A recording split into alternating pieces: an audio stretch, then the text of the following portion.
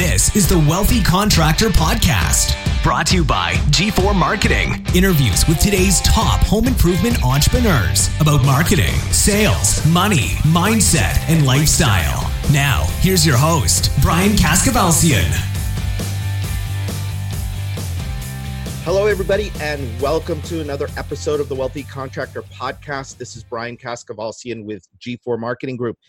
And today we've got Mr. or Dr. Frank Farmer.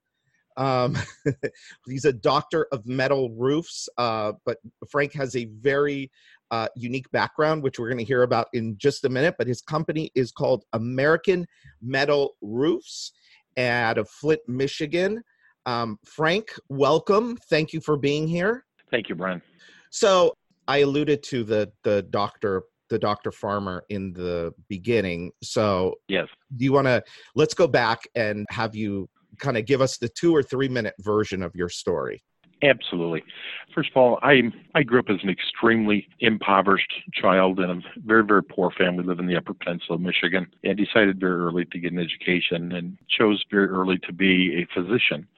And unlikely that a guy coming out of poverty is going to become a doctor. And I set my mind to it and was the youngest person accepted to medical school at Michigan State University. And then after 3.5 years of medical school, right before graduation, I realized that what I wanted to be as a physician wasn't practical. I wanted to be Marcus Welby. I was a people person. I was going to have to see a patient every 7.5 minutes, and decided that's not the path that I wanted to go. So actually I did not walk down the aisle, but yes, I did go all the way through medical school. Got involved in the home improvement business in the early 80s, and that had a friend who was selling some windows and thought that I might do well selling windows. And I did, and I excelled and climbed my ranks through a window company. And after moving through the ranks, built a company that was $21 million. Left that company. I did not own that company to start American Metal Roofs. Started American Metal Roofs in 2000. We've become arguably the nation's or the largest in North America specialty metal roof company, going in the homes, selling a $40,000,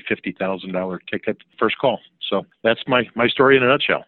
Yeah, that's interesting. So I don't know if you caught that, but they're selling $40,000 and $50,000 jobs with a one-call close. I want to come back. I'm going to come back to that a little bit later, but I want to go back to, you grew up, you said you came from a very poor family. You came essentially from poverty. A lot of people have poverty mindsets. How did you overcome the poverty mindset? Yes. That's a great question, and I agree with you. I think that that poverty mindset may be what keeps so many people from being very, very successful. For sure. As a young guy, even though we were very, very poor, I had encouraging parents who would say, you can do anything that you set your mind to. And so we believed that. And I never looked at poverty, never looked at being extremely poor as something that was bad. It was just something I had to figure out how I could earn more money. And throughout life, that poverty was so ingrained in the back of my head that I always wouldn't take the easy route. In other words, I always looked for a better way. I never closed opportunities. I never said I know everything. I was always anxious to learn because I realized I didn't know everything. And I think that's the biggest thing that I did was I always took a look at what the opportunity was, not what the problem was. I'd take a problem and I'd say, what's the opportunity here? Interesting. Really interesting. So that first company that you went to work for, you were selling there. I started selling, yes. And at that time when I joined the company, it was probably a $7 million window company. And the company this was full of sales reps that were satisfied. And I wanted to earn some real money. I wanted to really get with the program. And I can remember I went 0 for 30 when I started selling. Wow. I didn't have a clue. I'd never sold anything. I hadn't been around a sales background. But once I started following a step system of selling it, following a pattern and learned it, I just continued to perfect it and became one of the best. And then grew an office and then grew a couple of offices. And pretty soon I was running sales and moved up through the ranks of the company and continued to grow a company. So what then? So you went 0 for 30. Mm-hmm. You started to make more money than you'd ever seen in your entire life. Yes. Mm-hmm. How did you? Go ahead. Sorry.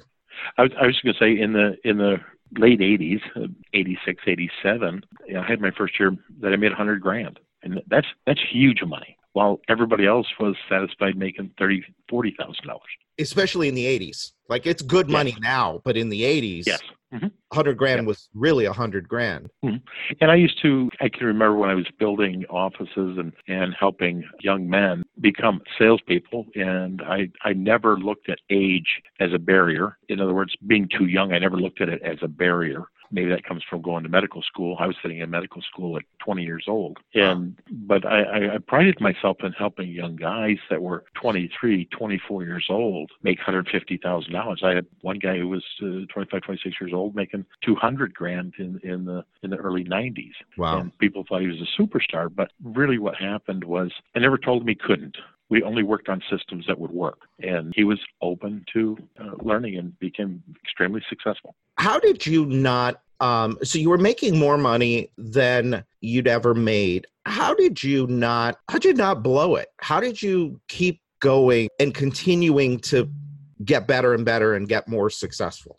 I've never been asked that question, but think about it. I've never paid attention to how much I made as a cap on what I was going to do. In other words, I set up a program when I started making money that I literally never opened paychecks for a while. And the money would just go into a bank account, and I knew there was enough to pay the bills. I want to escape poverty. I started accumulating wealth, and it wasn't about going to get a new boat. It was about running from poverty is what drove me in my early years. And I can remember getting a phone call from the bank saying, you've got too much money in the account and you've got to transfer it because it's over the limit of being protected. Wow. And, early in my sales career, I was married. My wife was concerned when I was 0 for 30, and I'd come home every night and she'd say, did you sell something? And the answer was no. And I could see it was really weighing on her, and it was bothering her, and I had to control that. So quite honestly, I started not telling her the truth. Yep, I did. Oh, good. We get a paycheck. And so after I started making money, and again, this is back in the 80s, I would deposit $600 in her checking account to run the family on every week. Didn't matter. She'd get $600. Yeah. She'd get $600. It didn't matter if I made $2,000 or if I made $300 that week. She got $600. And I knew I had to control things around me. What my wife wanted was stability. And, our wives drive us or they hold us back. Yeah. But that's all determined by us and what we feed. They're feeding off our energy. That's all they know is what we tell them. So I had to control that. So what kept driving me was the poverty, and then it was not to be this extremely successful individual. Knowledge drove me. I was very analytical in my approach, but I was a hard-driving, very high-I, inspirational type of guy that had vision. And I just found a niche to apply it, in the home improvement industry was just absolutely perfect for my personality. Interesting. I heard something wrong. I just realized you said you went 0 for 30, and I heard you say 30 for 30. So no, 0 for 30. You went 0 for 30. Okay, so hold on a second. So that's a different conversation. So you went 0 for 30. Yes. But you kept going, and they kept giving you leads. Uh-huh. Yep. So how did you overcome that? I look back at it, and I was running 2 and 3 leads a day. Back in the window business, we were getting 12 to 15 leads in a week. And first 30 leads, I didn't have a sale. Just didn't. And how did I overcome it? I just thought it was part of the learning curve. Nobody told me I wasn't going to be successful. I look at how people run the business right now, and they put incredible amounts of pressure instead of understanding you've got to get a person to a certain threshold. But I knew nothing about this business. And looking back at it, I wouldn't say I had really great training. Yeah. I had average training. Kind of training I had was with a company that every other week they had 10 salespeople in a room. I thought I was chosen. Later on I found out I was just part of a herd call. And so, the training was okay. But I always realized it was up to me to make it happen. And I'll tell you, Brian, some things that made me very successful as a sales rep in my selling career was I was ultra prepared. I did not. I watch salespeople today run into appointments and show up 5 minutes late, go there with unclean car. Maybe they're not dressed the best. They think they can shortcut when they know their boss isn't going to be there. They might not wear the company shirt, or I've seen guys try to sneak and wear some shorts, and they kill themselves is what they do. In other words, we have a very short period of time to impress that person on the other side. And one thing that really helped me in my sales career, and has helped me in my business approach also as a contractor, is the consultative sales approach. In other words, I speak with confidence. As a physician, I learned very rapidly when I was doing rotations and working with doctors in clinics and hospitals that the people always weren't good listeners, always weren't taking in the information, that I had to be the good listener to see how to communicate with these people. I learned very rapidly that I could, well, we've all been through a physical, okay? And the doctor takes a stethoscope and he puts it on your chest and he says, take a breath, and Case says, do it again. He's moving around the quadrants. And we know as long as that doctor goes around our chest and says, okay, now open your mouth, that what we have going on is we've got a good physical. What if that doctor stopped after doing it twice and then did the third one and says, oh my, do that again. Oh, do that again. And then walked over and wrote something down. You'd be like, what's going on? What do you got? Yeah. Well, in the sales process, I learned that was the same way. I had to captivate in that customer to that I was the authority and they wanted my help. I was not the world's greatest closer. People bought what I had because they believed in the product, they believed in me, and they followed my lead in my consultative approach to sales. And I do the same thing in teaching my metal roof sales reps. Yeah. So you developed salespeople and offices in that company, and you helped make a lot of salespeople very successful. When you started your company, American Metal Roofs, I would imagine you probably started off a little bit different. Were you running leads at the beginning, or did you staff up from the very beginning? No, right from the very beginning. First of all, it wasn't a great break with the other company. They owed me a bunch of money. Business had been sold from one person to another, and the reality is the value systems didn't match up, and I left. When I left, I took nobody with me, but eventually did hire my secretary who was there to help me put together an office. I went out and found a gentleman that understood the metal roofing business from an install standpoint and gave him part of the company. When I started, it was just me. I didn't have any leads at all. I found a manufacturer. They could provide me with a couple of leads, and then it was up to me to learn to market and find out who this customer truly was that buys metal roofing, and to figure out how I was going to sell them. I had to write a presentation, had to put together a parts and pieces case, had to put the whole thing, and that really was the claim to fame that we had early, because nobody had ever done that. When you've got an average ticket that's in a $40,000 range, for every $15,000 roof you're selling one at $70,000, and it's not uncommon for us to sell $100,000, $150,000 on the first call in a 3, 4, 5 hour appointment. But it was just me. First year, $1,060,000 in sales, and that was the beginning. And I continued to run leads and build a company. One thing I realized very rapidly is a person doesn't need a lot of leads. What they need to focus on is the leads that they're doing and doing the very best with what they have. My first year, I averaged less than 5 leads a week, and had to figure out the business and hit the road running. But we continued to grow from there and do very well with it. When did you start bringing on salespeople? I first brought on a rep who I had previously known from the window business, had not been in contact with him for many years, and ran into him, and I had room to bring a part-time sales rep on, and that's what I told him. I might be able to give you 2 or 3 leads a week, but I'll teach you, learn the business, and actually my first 2 reps both were part-time that I brought on before I brought on my first full-time rep. You can be an extremely confident individual, but you also realize you've got to provide leads for a sales rep. And so that I looking back, I think that held me back a little bit from a standpoint that you can be fearful that you can't provide leads. But what I learned real fast was to bring on another rep. All I did was I thinned out the leads for the 2 reps that I had or 3 reps that I had. Once I said full-time reps, I wouldn't give them 10 leads, wouldn't give them 9 leads. I'd thin it down to 7 and work in the next person as I was working to grow leads as we were generating more and more volume to generate more and more marketing money, or what I call the gasoline to the engine. Yeah. How many sales reps do you have today? We run 5 sales reps. 5. In the Okay. state of Michigan. Yep. Cool.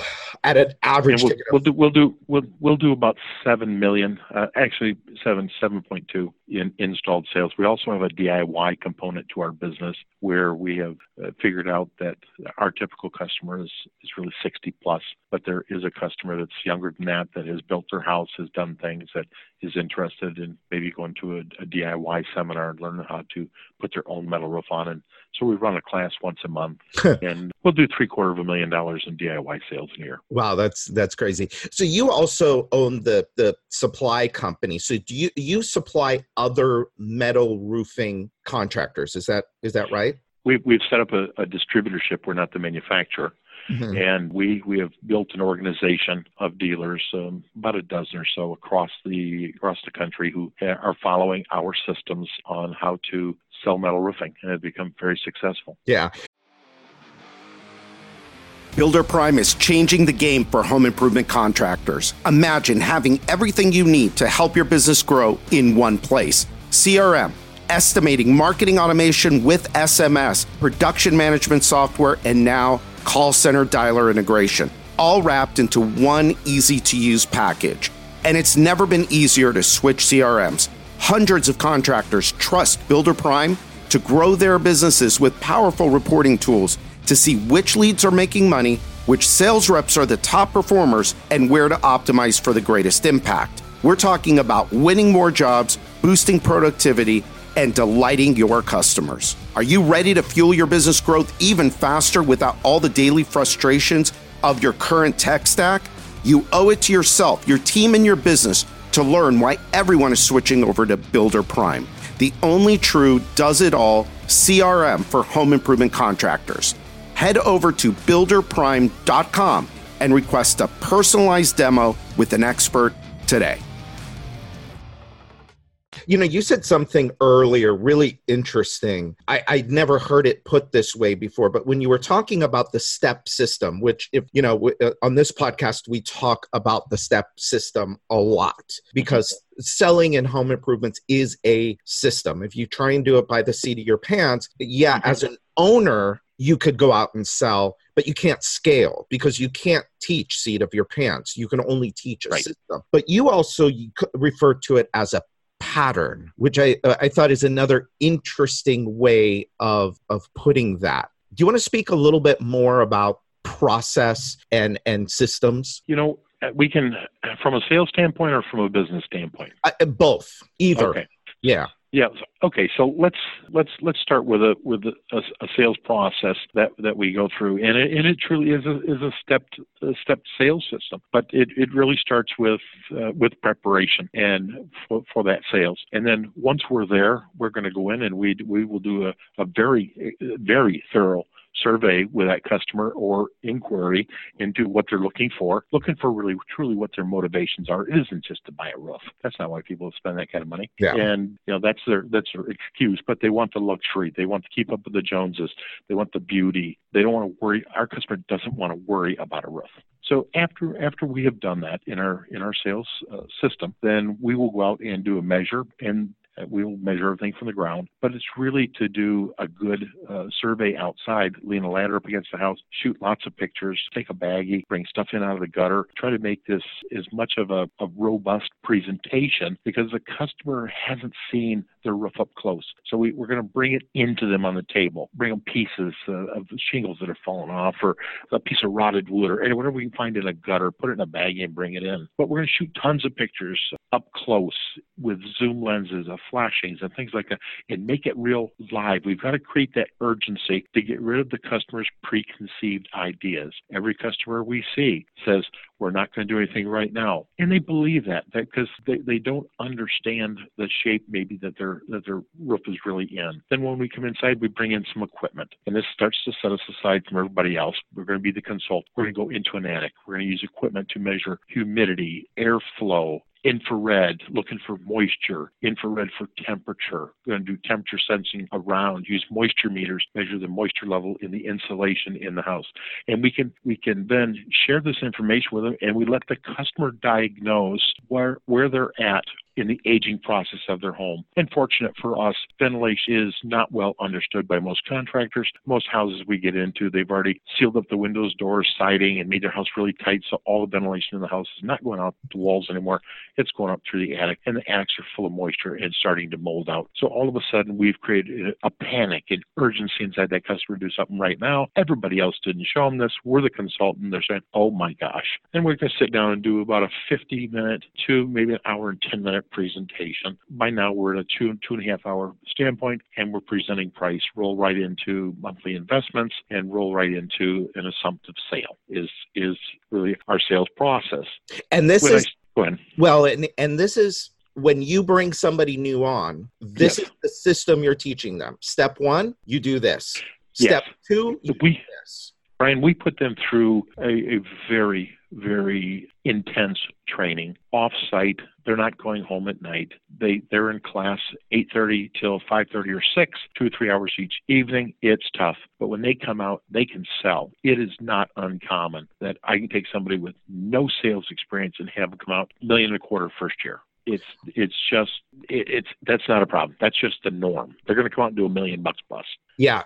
So what's really interesting about what you just said is it's off-site. They don't go home. Yes. I don't know if I've heard that before. That's interesting. So you're basically, you are putting them into a kind of a captive state of mind where it's like, okay, you're going to come here and it's like sleepaway camp, and you're going to be completely immersed in this training. Yeah. If they will dedicate a week to changing their life, and I tell every one of them this, learning this process is like flying a 747. It takes a ton of energy to get it off the ground. They believe in us. They see the kind of numbers our guys are doing. They see the sales reps are making $200,000 plus a year here.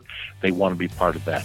You know, so many people, business owners, get stuck in the home improvement business thinking that, well, they've got to go make the sales, or I can't find good salespeople. They never work out, and they end up stuck being the sole salesperson of their business, or, you know, one of two people. But they're the owner of the company, and instead of focused on growing their business, instead they have a full-time job out running leads. And the secret, you know, Brian, I have some information from them that will really help them. Great. First of all, when a home improvement salesperson needs to team up with somebody who really understands how to interview and how to select that sales representative. It's not a cattle call like I went through. I mean, that company would hire literally hundreds of people in a year to keep a few. And that shouldn't be the process. And there's a true process to not only writing an ad and attracting the right person, but also to hiring that person. And it's not a quick process. When it doesn't matter if I need a sales rep, I will go 3 months, 4 months, 5 months until I have found the right people to put into training. And still yet, after very, very careful selection, I'm probably no better than 1 out of 3 because I can't control everything on the other end. I can't research them well enough when they say they're financially stable. And even after second interviews and digging and prodding and seeing, you know, it's one thing, can they do the job? It's another thing, can they make the transition and learn this? So when we are so much into taking the amount of time that it takes to choose that right person, so we don't have as many failures, but we also understand what the numbers are. I think so many people from the consulting side of our business, because we work with a lot of dealers and help dealers get into this business, what we see is they want to run a quick ad, find somebody, say, that's their guy. They got this guy who's been selling cars. He's just great. I know he's going to be great, Frank. And then you ask, so what's his personality? They haven't profiled him. They've done no testing. They haven't done a second interview. The way the interview was conducted was they sat there and told them all about the company up front. So every time they ask him something, the guy would mirror what they're looking for and he'd say, oh, he's perfect, instead of finding out everything about that person up front. So selecting that salesperson is so important if you're truly going to grow your business and understand what you're looking for. Working with a professional that can help you do do that is so important. No wonder so many contractors say, it's so hard to find a good person. Yes, it is, but don't have them wasting your money in leads. Find that good person to start with and at least improve your odds that you have found that right person. Yeah. You said about working with the right professional. Did you mean working with a professional to help you recruit? No, I've never had any luck with that. But yeah, we have.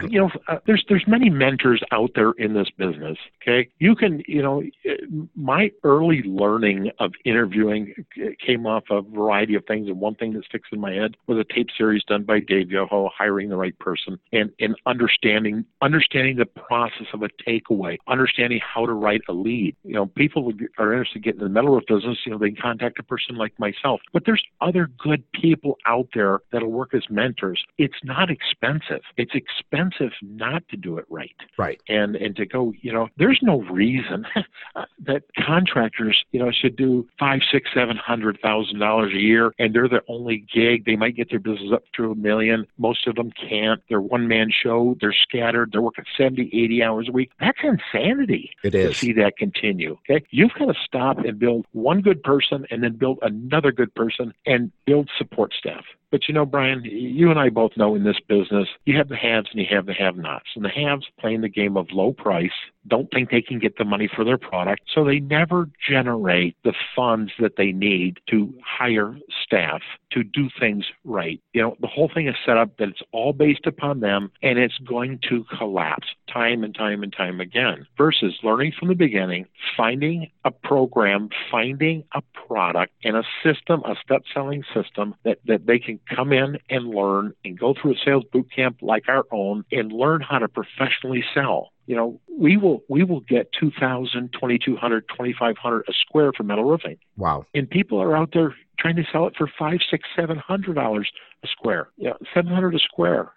Their materials are running them $400. Their installs running them $250 to $300. But they're going to do part of the install, and they make a little bit of wage and think they made some money. They have nothing for marketing, nothing for office, nothing for staff. And so you got to get the right price for your product, and even understand, how do you set the right price? How do you build a presentation that'll get you the value perceived by the customer? And it's not smoke and mirrors. You've got to have great product and get a great price and be honorable, and you're entitled to make a profit with a staff and not have to be overburdened with working 80 hours a week and collapsing. Yeah, it's all about the value that you are delivering. If the value exceeds the price, my friend John Anglis says this all the time, if the value exceeds the price, people buy. If the price exceeds the value, people don't. And what's funny is that even at $500 or $600 a square compared to your $2,000 a square, you probably have more value in the deal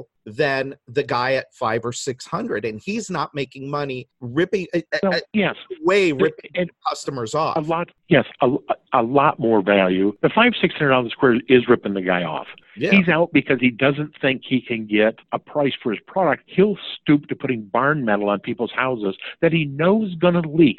So how do you build referrals out of a product you're putting on people's houses that you know you're going to have a problem with? Okay, so we're out putting premium products on with premium underlayments. We even have our own sealants made. We designed our own ventilation system and began manufacturing it 10 years ago. Now we've licensed it out to the industry, and there's hardly anything in that whole roof system that isn't proprietary to us, not just in name, but because we've made it unique. When you go to the level that you're trying to solve problems that are in industry, and you go to sealant manufacturers, you hire a sealant consultant to design your own sealant. You have a story to tell customers. What is it that you're doing special for them? When we put an American metal roof on somebody's house, they have zero out of pocket for life. Now, I've got $100 million in roofs out there right now. I have 2 part-time service people on $100 million, and they've got a warranty forever. But it's that value we're talking about. So when we're there and they look at your price, they say, that's a lot of money. And we said, yes, it is. Mm-hmm. We realize that's not an objection. That's a statement. It means nothing. Yes, it is a lot of it. It's a lot of money to me. I said the same thing when I bought my new car. And that's a lot of money. Yeah, it is. It is a lot of money these days for a car. But we deliver that value, and we continue to close sales and blow people away. Like, how in the world can you guys do that? Well, we're the authority. They want what we have. The value is strong. Our reputation is impeccable. Yeah. And the funny thing is, as you were saying all of that, I'm thinking that it's easier to run a business that way. Maybe easy isn't the right word, but it's easier to run that business than it is to run the other business. Although, not charging enough is just being lazy. And when you're being lazy, you think that things are easier, but what you're really doing is making it much, much harder for you. So in the case like what you're describing here is you're putting some thought into it up front. Like you said, the 747 analogy I thought was great. A lot of energy goes into building the system, but once you've developed that system, then it should be easier because now you can bring people in, you teach them the system, and then because you have the system, if something doesn't go right, you're not looking at 87 different things over here that could have maybe gone wrong. All you do is go back to the system and you just look at, okay, well, did we do step 1? Then did we do step 2? Oh, step 3 is where that's probably where we messed up. So we tweak that, we fix it, and then we move on. And same thing with value. It's like all these things that you're talking about, the sealant, developing your own sealant. That sounds like a lot of work, but guess what? You put the energy in up front, and then now it's actually much easier because you're getting the right price and you get to build value. And importantly, like you said, you have a story to tell. And when you have 7 people that are out selling for you, now you have leverage. Now you can make a boatload of money. And I think this is some of the stuff that, people in this business just don't get is. Yes. Brian, also for contractors, it should be about making decisions about their business. In other words, I made a decision not to have a multitude of products. We found our niche. We are extremely profitable. I don't need to have a $30 million, a $100 million, a $200 million business. I built 20 million back in the 90s. And so, understanding what is it that I want to have, I don't want to be saddled with 80, 90 hours a week. I understood one of the advantages of coming from another company and starting this company is I understood the people that I was going to need to have in my company so that I didn't have to work those kind of hours. I understood I'm going to put together an org chart. I'm going to wear all the hats up front, but eventually I'm going to fill in all of these pieces. I don't think that a lot of contractors have an understanding when they're taking a look at this business that, who are the key people that they're going to need inside, because their knowledge base is only based upon who they've been hanging around. And so they truly, if they want to grow, find somebody that's successful that they can emulate, that may even act as a mentor for them. When I sit down and talk with people and I say, okay, where do we want to go with your company? I kind of get this look, well, I want to grow. And you pull out an org chart and they find it really interesting that you're going to need a marketing person, and then you're going to need a communication center person to run a call center. Then you're going to need a sales manager and an install manager, and then you're going to need to run your front office. And then out of that, you need to spit out cash so you can pump it to the top of the funnel and buy some more marketing or the gasoline for the engine, that's how it expands. And just that concept for a lot of people isn't there. And so they don't know that they're supposed to be generating 15% of top line revenue to feed the machine for leads. They don't understand the basics of it. So that's generally where we start with somebody initially to help them understand the process and why it is that you've got to build uniqueness into your product and follow a step system of selling so you can keep generating the gasoline to the engine to have more leads, or else you're dead. Yeah. Awesome. So let me ask you this as we kind of start to wrap up here. If you were starting out again now, what would you do different, or kind of thinking back to when you started, what would you do different? Well, starting right now, I'd be starting with probably a lot more money. So money takes away fear, and you can gamble. So I've really got to put myself in that mindset of where I was at back then. Yes. What would I have done different? I would have. That's a tough question for me, Brian, only because, I had that 15 years of experience that I started with. And I will tell you this, one thing that was important that guided my business that I think would be valuable for your listeners. When I started my company, I told you I left a situation that wasn't great. And so it was a very abrupt change. And I can remember sitting down at my desk and I took everything off my desk. One day I was vice president, the next day I'm starting a new company. And I took out a pad of paper and an ink pen, and I wrote a line drew a line down the middle, and I was going to do it Ben Franklin. And I put everything I liked about the home improvement business on the left side of the page. And it was only about 15, 18 lines, maybe 2/3 of the way down the page. That's a lot. And everything that I didn't like, I started writing on the right-hand side. And I got through the first page, and I got through the second page, and I was on the third page. And I really looked at it, and I realized that the difference was difference in morals and things that I see that I did and was okay, that was overlooked, just wasn't okay. In other words, it's not okay to sell people a product that isn't in their best interest. It's not okay to take advantage of people. And when I took a look at everything on the right-hand side of the sheet, I said, if I've got to do that, I don't want to be in this business. So the very initial stage was a moral compass that I really understood. It was God first, family second, and business third. And I meant it. And I vowed never to do anything on the right side of the page. And there was probably opportunities to grow that if I want to do some things that were immoral and to maybe shade the truth, I took the high road, and we built an incredible, incredible company and attracted incredible people that wanted to be part of that and not on the right-hand side of the page. And I continue to suck people out of the home improvement business that don't want the immoral side, that want to be part of something absolutely great. So if I had to make a recommendation to somebody starting a business, make recommendations, put a business on the right track, take a look at your moral compass. Make sure everything that you're doing is what you want, and that you're very proud of it, and vow never to do the things that are on the immoral side of that page. Yeah, that's fantastic. Do you still have the list, by the way? No, I wish I did. I truly wish. I wish you talked did about too. it so much. I wish you did. It was. Yeah, But I came when you go through the 90s. This business is cyclical, and I have been around a long time. I've seen the rise of the interest rates, and we were outselling finance loans at 19, 21, 24%, and then the collapse of a lot of finance companies in the 90s. Seen a lot of that repeat as we got into the challenges around 9/11. Seen a lot of the same type of stuff repeat in 2008, 9, and 10. We don't need to do. I see contractors doing things that aren't in their best interest, that are going to hurt their business long term, but morally isn't good, and they don't feel good about their profession. We feel very, very good about our sales profession. We help lots of people. Yeah.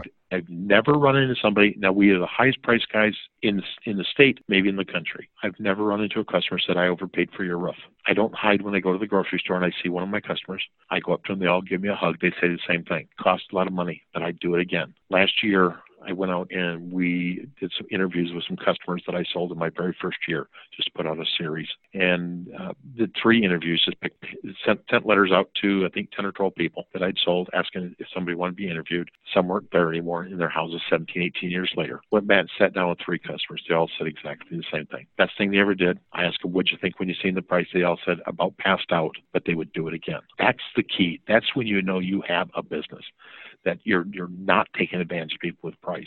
They got the value. They've seen it. They love it. They brag about it. Our customers are cult-like. They're like Harley drivers. They die for our company. Personally, I absolutely love it. It means I don't have to work 80 hours a week. I run a 4-day work week. I can disappear for weeks at a time. I can take a month off in the wintertime, 2 months off in the wintertime. We've built a solid business, and I think that's where people want to get. That's awesome. And by the time this goes out, so if you're listening to this now and you go to thewealthycontractor.com, there's an opportunity there for you to get my latest book called The 7 Secrets to Becoming a Wealthy Contractor. And what's interesting is if you read the book and then go back and listen to all of what Frank just said, you will notice probably all 7 of those secrets in this last couple of minutes of what Frank said. And a couple things that you said, I think, that are really, really key is you said, I don't need a $20 or $30 million business. And a lot of people think in this business that they're not going to make real money, or they're not going to be happy, or they're not going to whatever until they have a $5, $10, or $20 million business. In most cases, that's absolutely untrue. If you run your business the way you do, and it's super profitable, like it's supposed to be, you don't need a $20 million business. One of the things that I say now all the time is I am much, much more impressed with a company that does $5 million with a 20% bottom line than a company that's 20 million with a 5% bottom line.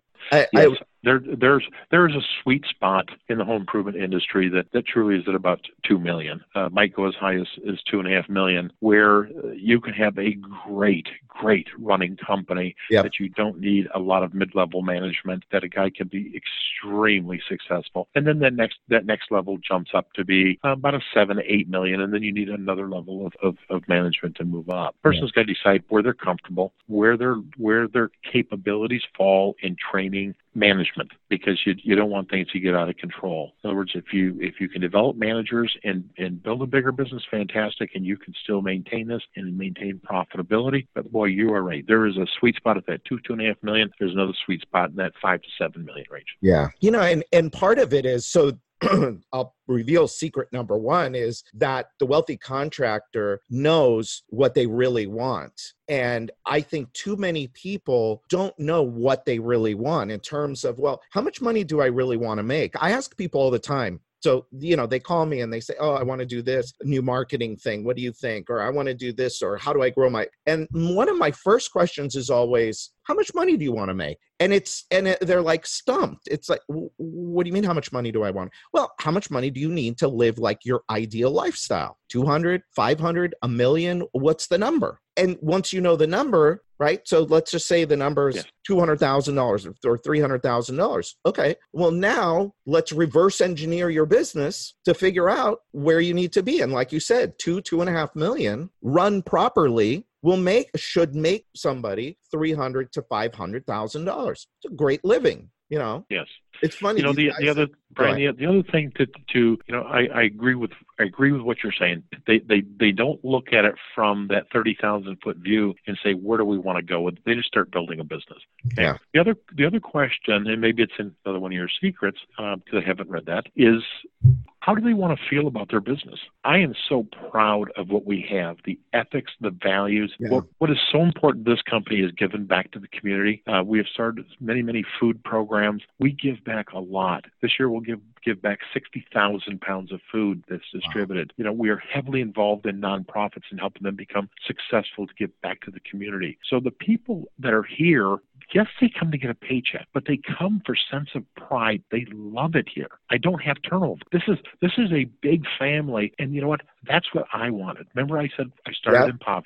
I wanted to make money, yes. Did I become wealthy? Yes. But the goal was to feel good about the company, feel good about what we're doing in the community. God first, family second, business third. And I found when I took care of other people, I got everything I wanted. Wow. Well, look, I think that's awesome, Frank.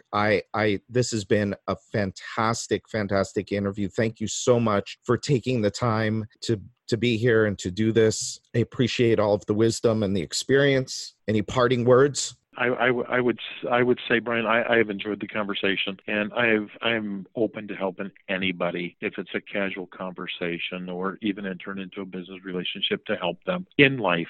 If you help enough people get what they want, you'll get what you want in the end. You got to feel good about what you do. This business is absolutely incredible. One parting thing I will say. I went to medical school with 125 people. There's only one person in that 125 that make more than I do. And he's a brain surgeon, okay? So there's a lot of specialty people in there.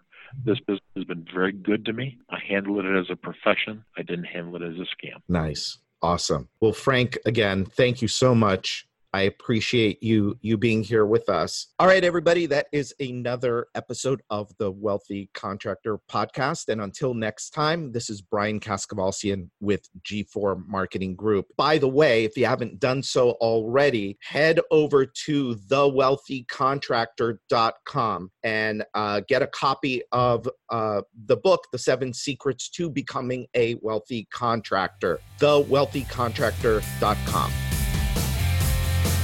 All right, so that's it for today's episode of the Wealthy Contractor Podcast. Let me ask you, did it help you look at your business in a new way? Did it spark an idea or ideas you hadn't thought of before? Do you have a list of action items that you can take and implement into your business or your life today? I really hope so. Now, before you go, make sure you subscribe to the Wealthy Contractor Podcast so you get access to the latest episodes as soon as they're available. We're always striving to provide you with great content, so you don't want to miss what's coming up. And a favor, I'd really appreciate it if you'd go to iTunes and post a review of this podcast. Let us know how we're doing. And finally, we started The Wealthy Contractor as a resource to help you, the home improvement entrepreneur, regardless of where you are on the wealthy scale, get where you want to go. We want to provide you with the motivation, the confidence, the resources, and the tools so you too can live the life of the wealthy contractor. Now, the wealthy contractor is a place where it's okay for you to want it all. In fact, it's not only okay, it's encouraged. So until next time, this is Brian Kaskavalciyan with G4 Marketing Group.